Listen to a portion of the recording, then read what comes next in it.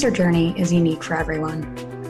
It is time to figure out our new normal, and there's no one-size-fits-all manual. Welcome to the Cancer Cliff Notes podcast with Jen Cochran, because surviving is just the beginning. Hi, I'm Jen Cochran. Welcome to episode 9. My guest today is Valerie Turnbull, a 36-year-old mom of 3 boys. She's a melanoma survivor, diagnosed at age 27. She works in healthcare and through her journey has learned a lot about how patients prefer to be communicated with. She also is an advocate spreading awareness about melanoma. One of her life lessons is cancer doesn't check IDs. That is so true. Welcome, Valerie. I'm so happy to have you with me today. I would love to have you share with the listeners your journey with melanoma. Sure. Good to be here. I was 27. I had this little mole on my arm, and it really would itch. It'd be this itch that I couldn't scratch it enough. I would scratch the mole right off, and it would grow back. So then I'd just keep doing this cycle, scratch it off. I asked doctor a couple times, and they said, "Oh, that's a little mole. It's nothing." This mole just continued to scratch, and I'd scratch it off. I had a baby, and then he was 4 months old, really colicky. I brought him in. My doctor had finally biopsied it shortly before, and she said to me, "I don't think that this is going to be anything. It's really small, doesn't look real unusual, but we're going to biopsy it just to be sure." When I brought in my colicky baby, she ended up pulling me into an exam room and said, your biopsy came back, and it turns out that it's melanoma. I was a nurse at the time, so we should know what melanoma is, right? But I think it's something that you just assume it's a skin cancer, you cut it out, you move on. So I looked at her and I said, "Okay, well, cut it out." She said to me, "I don't think you understand." She said, "Melanoma is an invasive form of skin cancer. Yours has already grown deeper than what we wanted it to be, And so she said, "We don't know at this point if it's spread to your organs or how far it's spread at this point, or if it's spread to your lymph nodes." Thus began my whirlwind life change of melanoma. From that point, I really learned a lot about melanoma. I educated myself as much as possible. It's really interesting once you become a patient. I have worked as a nurse for a long time, sitting in that chair and hearing those words and hearing cancer. There are so many things that go through your head. Your life changes in that moment. Especially at a young age. Right. It's something that not very many people can relate to, especially my friends and things like that. I was talking about some really heavy things, debating if I had that future to look forward to. They were planning fun things and looking forward to all these future events, and I was sitting there writing goodbye letters to my family, just in case, because you have to process everything in stride. The way that I processed everything is I had to take care of the ifs. And I know nobody wanted to talk about that. Nobody wanted to talk about the ifs. But I had to cope. I was pending surgery. I had no idea how far this had spread. They had told me that the biopsy was deep already, so I knew it was deep into my tissue. And they weren't thinking that I'd have a really great prognosis at that time.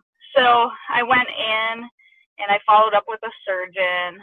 I ended up really lucky. I was treated completely surgically. They did a wide excision on my arm. They took out lymph nodes from my elbow and my armpit. They skin grafted from my thigh into my arm. And they also took 2 wide excisions in my chest. I had a pretty horrible experience in the hospital. The nurse that I had was very rude. She had me thinking that I had a different kind of cancer at the point. So it was all around a really scary time.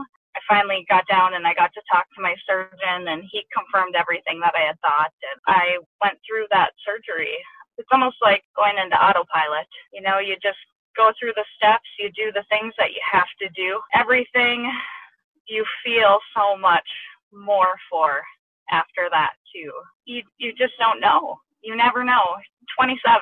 I've learned that cancer doesn't check ID. Yeah, so true. I think it's even challenging for our medical professionals, right? Mm-hmm. They were looking at that mole thinking, oh, well, you're young. It's nothing. It's nothing. Right. It's not a big deal. So interesting you say about the experience in the hospital, because I was very, very fortunate because I had a tech and I had a nurse. I got to my room after my bilateral at like 8:30 at night. And so I wasn't fully awake. So my tech was amazing.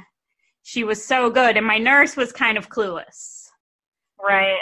I hadn't eaten since the day before, and I'm celiac. Well, I got to my room at 8:30. There were no food options. And she didn't understand what celiac was. So she kept offering me things I couldn't eat. And then my tech was like, no, she can't eat that. Oh, no. But then my tech brought me some things that I could eat. And the next morning, my nurse was amazing. And Great. the tech came in to see me one time. And when my nurse came in after that, I said, she can't come back in here. I had an anesthetic drip that they had attached, and she almost pulled it out. Oh, no. When she first came in, I was like, she doesn't know how to deal with my drains, and she almost pulled out the pain wires. Right. So she can't touch me again. Yeah. I was like, thank goodness I had the good person first. To show me the right ways to do things, because then the person came in, I was like, I am sorry, she should not even be on this floor. This is for people that are having this surgery. How are these foreign things to her? Right. And I don't think that people always put into account what kind of experience that is for the patient going through that. You know, you have to put yourself in their shoes, and you have to understand that everything is on edge.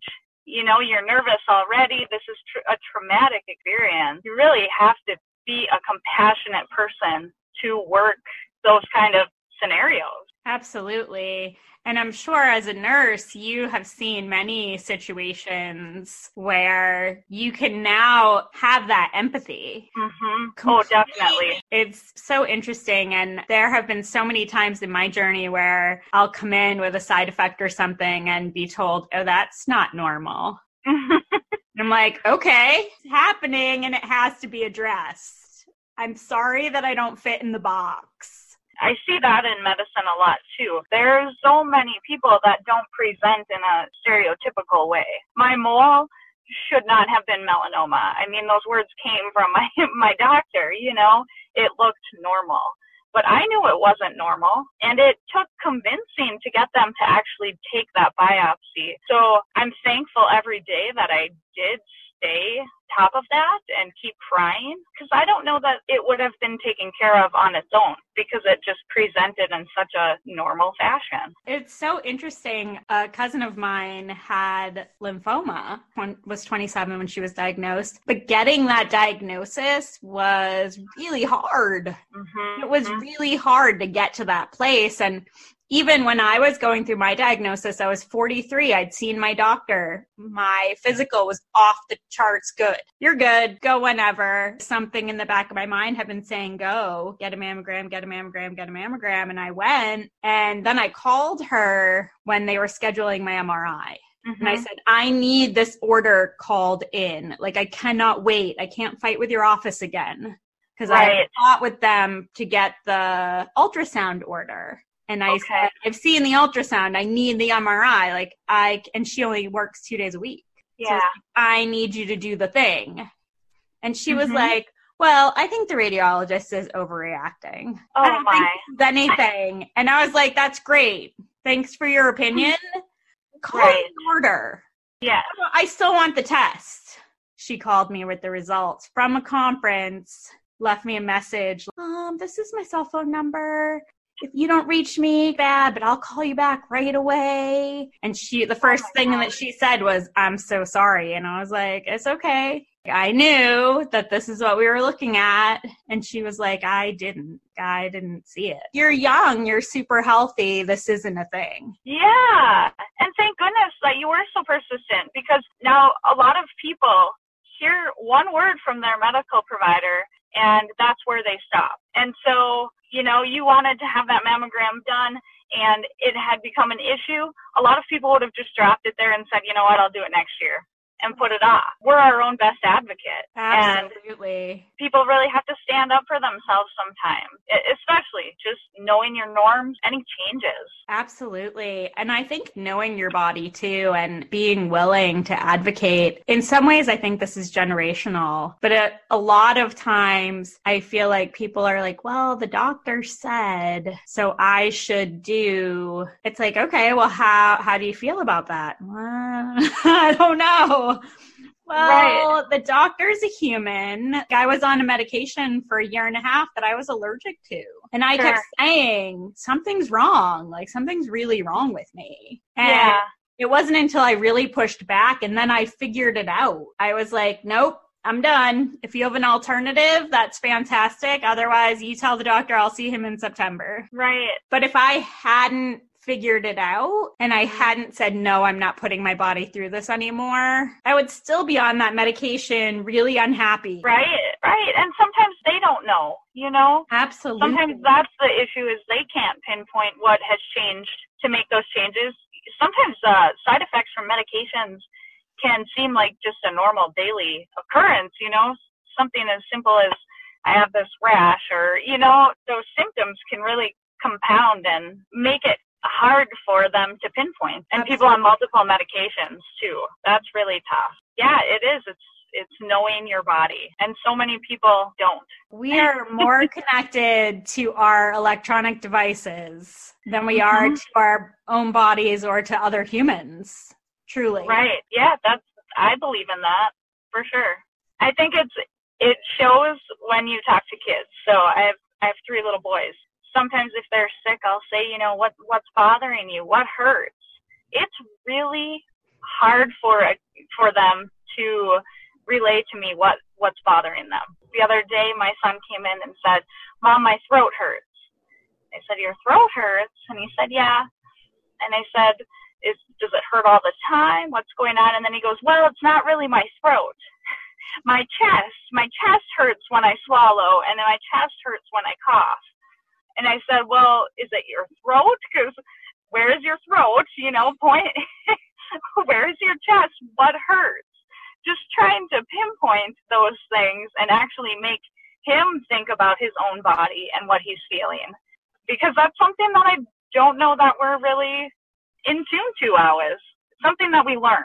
You can learn it. Absolutely. Well, we're going to take a quick break. And when we come back, we're going to talk about some of the golden nuggets that you've learned from your journey. So sure. We will be right back. Enjoying the Cancer Cliff Notes podcast? Come on over to the Facebook group where you can join the community and participate in the conversation during the week. I hope to see you there. Now back to the show. All right, welcome back. I'm here with Valerie. We have been talking about melanoma. I'm going to have her share a little bit about what we should all be looking for, what we can do to stay ahead of the moles and things that we should be looking at. Well, the first thing is our skin is our largest organ. We tend to take semi-okay care of our skin, but how many of us take really great care of our skin, We should be getting checkups once a year to check our moles, perhaps doing mole mapping and things like that. What they're looking for in your moles is the A, B, C, D, E. So A would be asymmetry. It's not equal on both sides, or it has irregular borders. B would be the borders, so there are regular edges on that. C would be the color. Is it a darker tone, or is it many tones inside? I mean, if you look at your moles, a lot of times you see it's just one color of brown. If you're starting to see darkened brown spots in there or multicolor, then that's the time to get that checked out. My dermatologist looked at mine under magnification as well. Yeah. And I had 3, they were dots. They were like the head of a pin. 2 of them, she was like, ooh, I don't like those. Oh, this one's fine. I'm like, they all look the same. It is, and you a lot of times don't see it with the naked eye. You do need that scope to get in there just to kind of take a closer look at it. And then the D is diameter. So how big is it? Is The textbook that they go by is greater than 6 millimeters. Again, none of these things have to be spot on. Melanoma may not present itself in these ways. And E is evolving. So is there changes? Is it changing? Is it itching? Is it growing? Raising up? All of those kind of things. Peeling skin. So those are the kind of things that you look for. Melanoma grows into your tissue, and then it spreads up through your lymph system and can spread your organs. So that's another thing that people don't understand. You see a mole on the surface of your skin, but what happens is the melanocytes, which give the darkened color, can sprinkle down deep into your tissues, and that is what becomes dangerous. The melanoma can spread then at that point. Yeah, and then, the other thing that I think about all the time is tanning beds.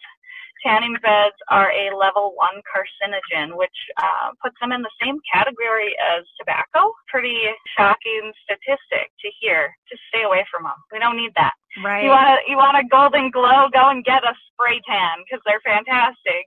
There's so many other options out there now. I am really sensitive to the sun. So now my vacation bathing suit attire is board shorts with my bathing suit under my long sleeve rash guard.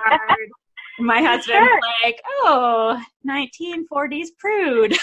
I'm like, yep, and I'm not burned. Yeah, right. It's not washing off. And we're swimming with the turtles or whatever we're doing. Yeah. Well, most people don't apply sunscreen as often as they need to, too, and sun obviously is one of the known causes of melanoma, but also genetics come into play there. Absolutely. So. Genetics are such a tricky thing. When we think of things like melanoma, if you fall into the Google trap, as we all do at one point in time, we almost never look the photos that they associate. I don't know where they find the absolute worst photos for a condition, but they're never, this little mole was bad. Right. If people saw, this little mole was bad, then people would be like, I've got a few of those. Maybe I should get checked. No, that's really true. And that is what, you type it into the computer and you get those images that are the worst of the worst. Absolutely. I think the communication piece between communication with our healthcare professionals, communication within our own relationships, everyone's perspective of where they're coming from really filters and colors how they hear and see what's going on. I would agree with that, for sure. Yeah, it's such an individualized experience. Everybody deals with things differently. Some people internalize it and they don't want to talk about it. Sometimes it's not even the patient that has the cancer. I wanted to talk about it, but I knew that it would upset my family. So I wrote. That's how I did a lot of my coping and how I could release some of those thoughts that I did have, because I was looking out for them more than anything. I was the patient, but I was trying to protect my family. So I asked friends to look out for my family members, worried about them, and needed to take care of that. Absolutely. And it's interesting because our family reacts in different ways as well, wherever they're coming from. My surgery was sort of the starting point for me in my journey. And it wasn't going to be nothing. I didn't feel like it was going to be really hard. And my mom was like, I'm going to come down and be there through your surgery. And I was like, no, thank you. I absolutely understand. I know this is coming from the absolute best place of love, but it's going to actually be work for me if you're here for several weeks. I'm not going to feel like I can go take a nap. Right. If I need to take a nap. If I need the help, I will tell you and you can come. We saw them before. So I said, we'll come on this vacation that we weren't planning to go on. We'll do that and spend time together. And then if we need you to come, I will let you know. I know that was really hard. She was like, but I want to do the thing. And I let her know I appreciated that. But at the same time, my doctors were saying I was going to be working in 7 days. Yeah. So I was like, I really think this is going to be okay. So sometimes talking people back from the ledge. Yeah. I found myself doing a lot of that. Well, and it's hard to ask for help when you do need it. That's the flip side to it. There was a good couple weeks that I couldn't shower or anything routinely in a shower because I had that skin graft, and that skin graft is so sensitive that they kept warning me, you know, you do not use your arm right now. You have to let the skin graft heal in there. Otherwise, you'll have to go through this again. There was a month that I didn't hold my baby because I couldn't. I had to ask for help in the shower, and little things that you do on a daily basis that you just take for granted. All of a sudden, I couldn't do by myself, and man, what a humbling experience to have to ask for help. Yes, absolutely. A friend of mine was having a similar surgery to mine, and we went out to dinner the week before, and she had a friend coming in to help her. And I was like, okay, you're gonna need shower help. That's a thing. Mm-hmm, it is. And I didn't know. That was one of the things I'd say I wasn't really prepared for. So there's the pieces that they don't prepare you for you're going to need help with. Mm-hmm. And then just asking for help. We have a definite challenge in society today, I think, of that whole idea of going it alone. We're independent.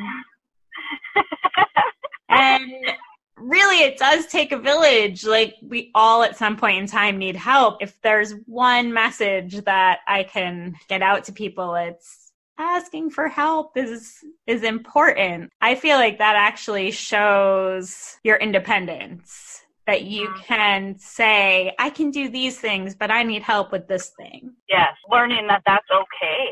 It's okay to ask for help. Yes. I think that people should be more open to that in their lives. Yes.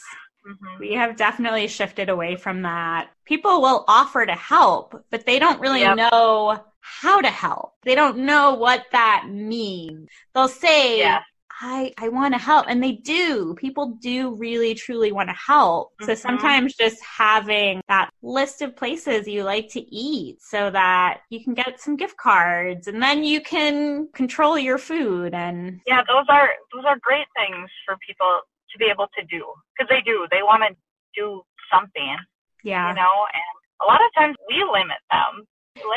Several people recommended me for house cleaning for my surgery. There's many, many house cleaning services in the area that do cleaning for a reason, which is specifically breast cancer, but May Brigade Angels now, which is for anyone going through a personal traumatic time where they need support. And I was like, no, I'm good. I don't need that. I'm not going to be down that long. Someone else is more in need.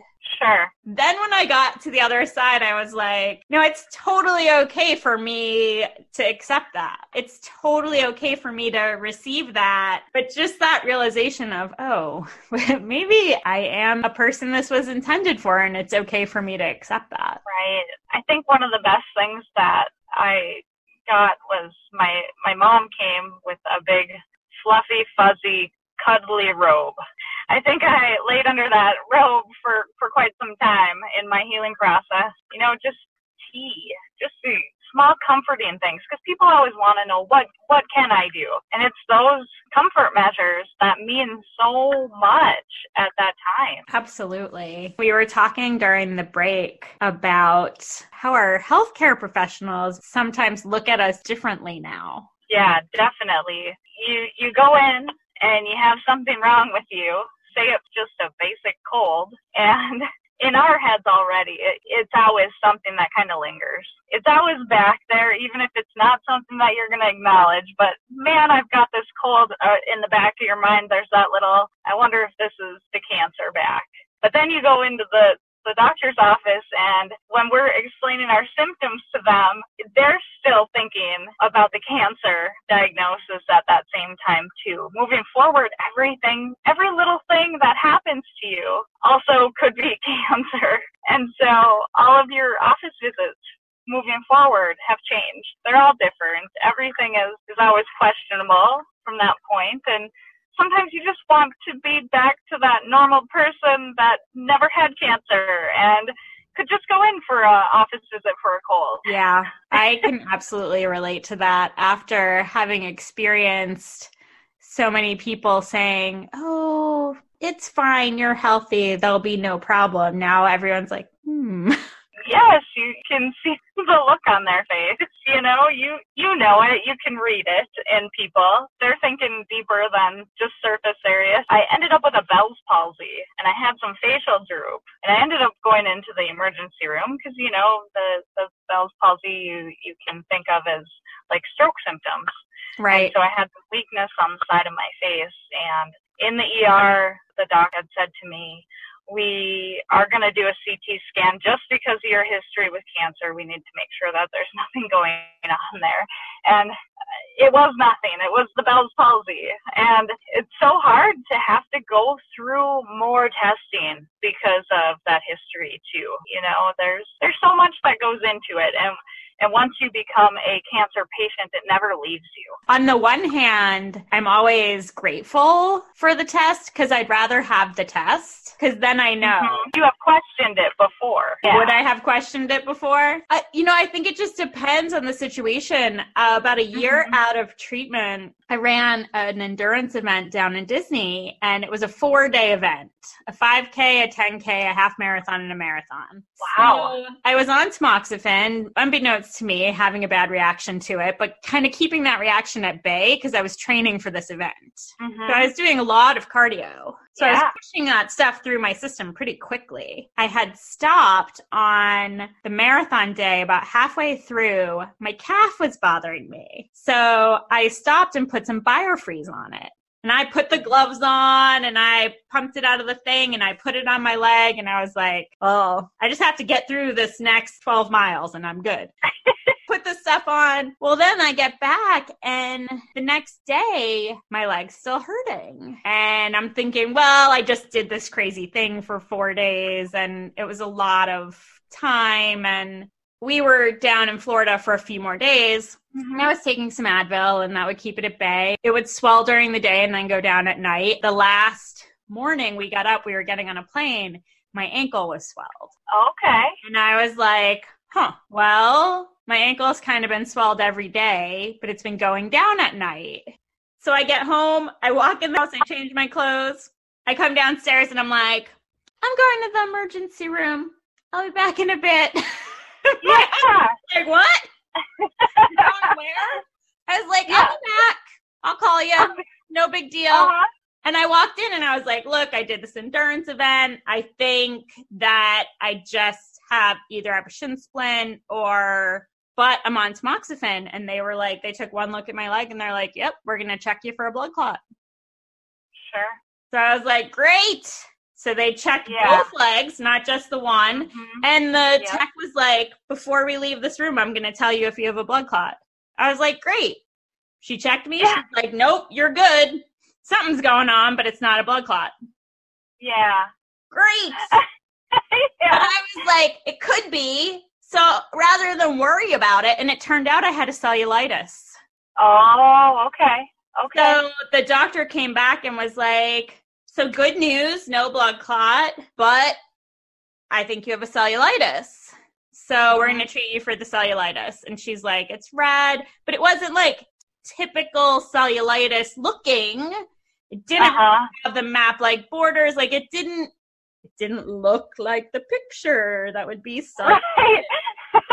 She's like, I'm going to give you antibiotics. And if it's not better in 24 hours, go see your GP and let them know. So I was like, okay, great. Which I had no idea it was cellulitis. Didn't look like cellulitis. Didn't act like cellulitis. Acting a little bit like a potential blood clot. Yeah, definitely. They're like, yeah, that looks a little weird. Do you want to look at that? So there's the times where it's like, yep, I'm glad that you're going to do the test because then I don't have to worry about it. Then it doesn't even have to become a thing. Right. It's the peace of mind. Yeah. Yeah, for sure. For sure. Definitely. So what would you say is your golden nugget that you came away from your journey with? The cliche things, life is short, but it really, really is. I've learned so much more to enjoy things in the moment now. I've turned into a crier. It's one of those weird things. Watching my kids do programs or do really fantastic at a sport. all those things make me want to cry now because I'm so proud and I'm just so happy to be here to witness those things. It changes you. It changes everything.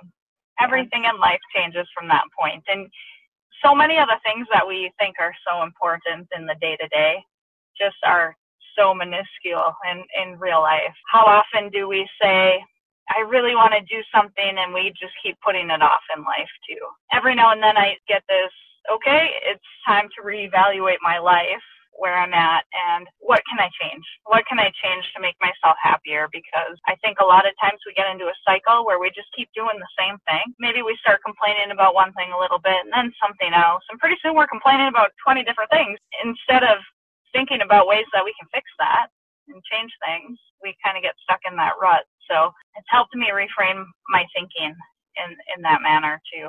I'm thankful for the slowdown and the ability to really enjoy and love. I love my kids so much. I love my family, and it definitely changes those things. Yeah, our perspective becomes much clearer. Mm-hmm. I definitely think as we go through this journey, we look at our purpose more and we look at what's important differently. And I've heard that from so many people that I've talked with, whether it's professional changes that they've made or personal changes that they've made or prioritizing getting to the kids' event, and life is challenging. Having that different perspective on the things that are most important. Definitely. You never know when or if. Time is something that we all take for granted. Yes. And my dad said to me towards the end, he said to me, why now? He goes, why now? He said, my life is right where I want it. It's the best it's ever been. He goes, my job is exactly what I want. My relationship with your mom is better than it's ever been. You kids are growing up and you're getting these lives of your own. He goes, why now? And I hang on to that statement because that's how life works. We don't know that why now. Just live in that moment and smile and laugh and make other people smile as often as you can, because those are the things that matter. Yes. Yeah. Silver lining. Absolutely. Well, thank you so much for chatting with me today. This has been such a pleasure. And as always, the time goes by so fast. Thank you. I appreciate it. It's been a lot of fun. Thank you to Valerie for sharing her story and lessons today. I especially love that lesson that cancer does not check IDs. As young survivors, one of the themes that keeps recurring is the need to really advocate with doctors for care. Because as young, otherwise healthy people, doctors see the healthy person. And sometimes it takes insistence to get the test, especially when we know something is just not quite right. Since most of the time, we definitely don't look like those Google images. The other theme we've heard many times is this need to ask for and receive help. This is this week's personal consciousness topic. Your mission this week is to ask for and receive help. But not just that, I want you to feel good about having asked. That last part's really tricky. Often we need help, but we go it alone because we do not want to be a burden. Reality is we can all use a hand now and then. And it's like a muscle. If we never use it, it isn't really available when we need it. So if we ask for and provide help to others, then it becomes a little easier with every asking. So what is one area that you could use a little help this week? Then come on over to the Cancer Cliff Notes Facebook page and let us know how it felt to receive that help and join in the conversation. Have a great week, and thanks for listening.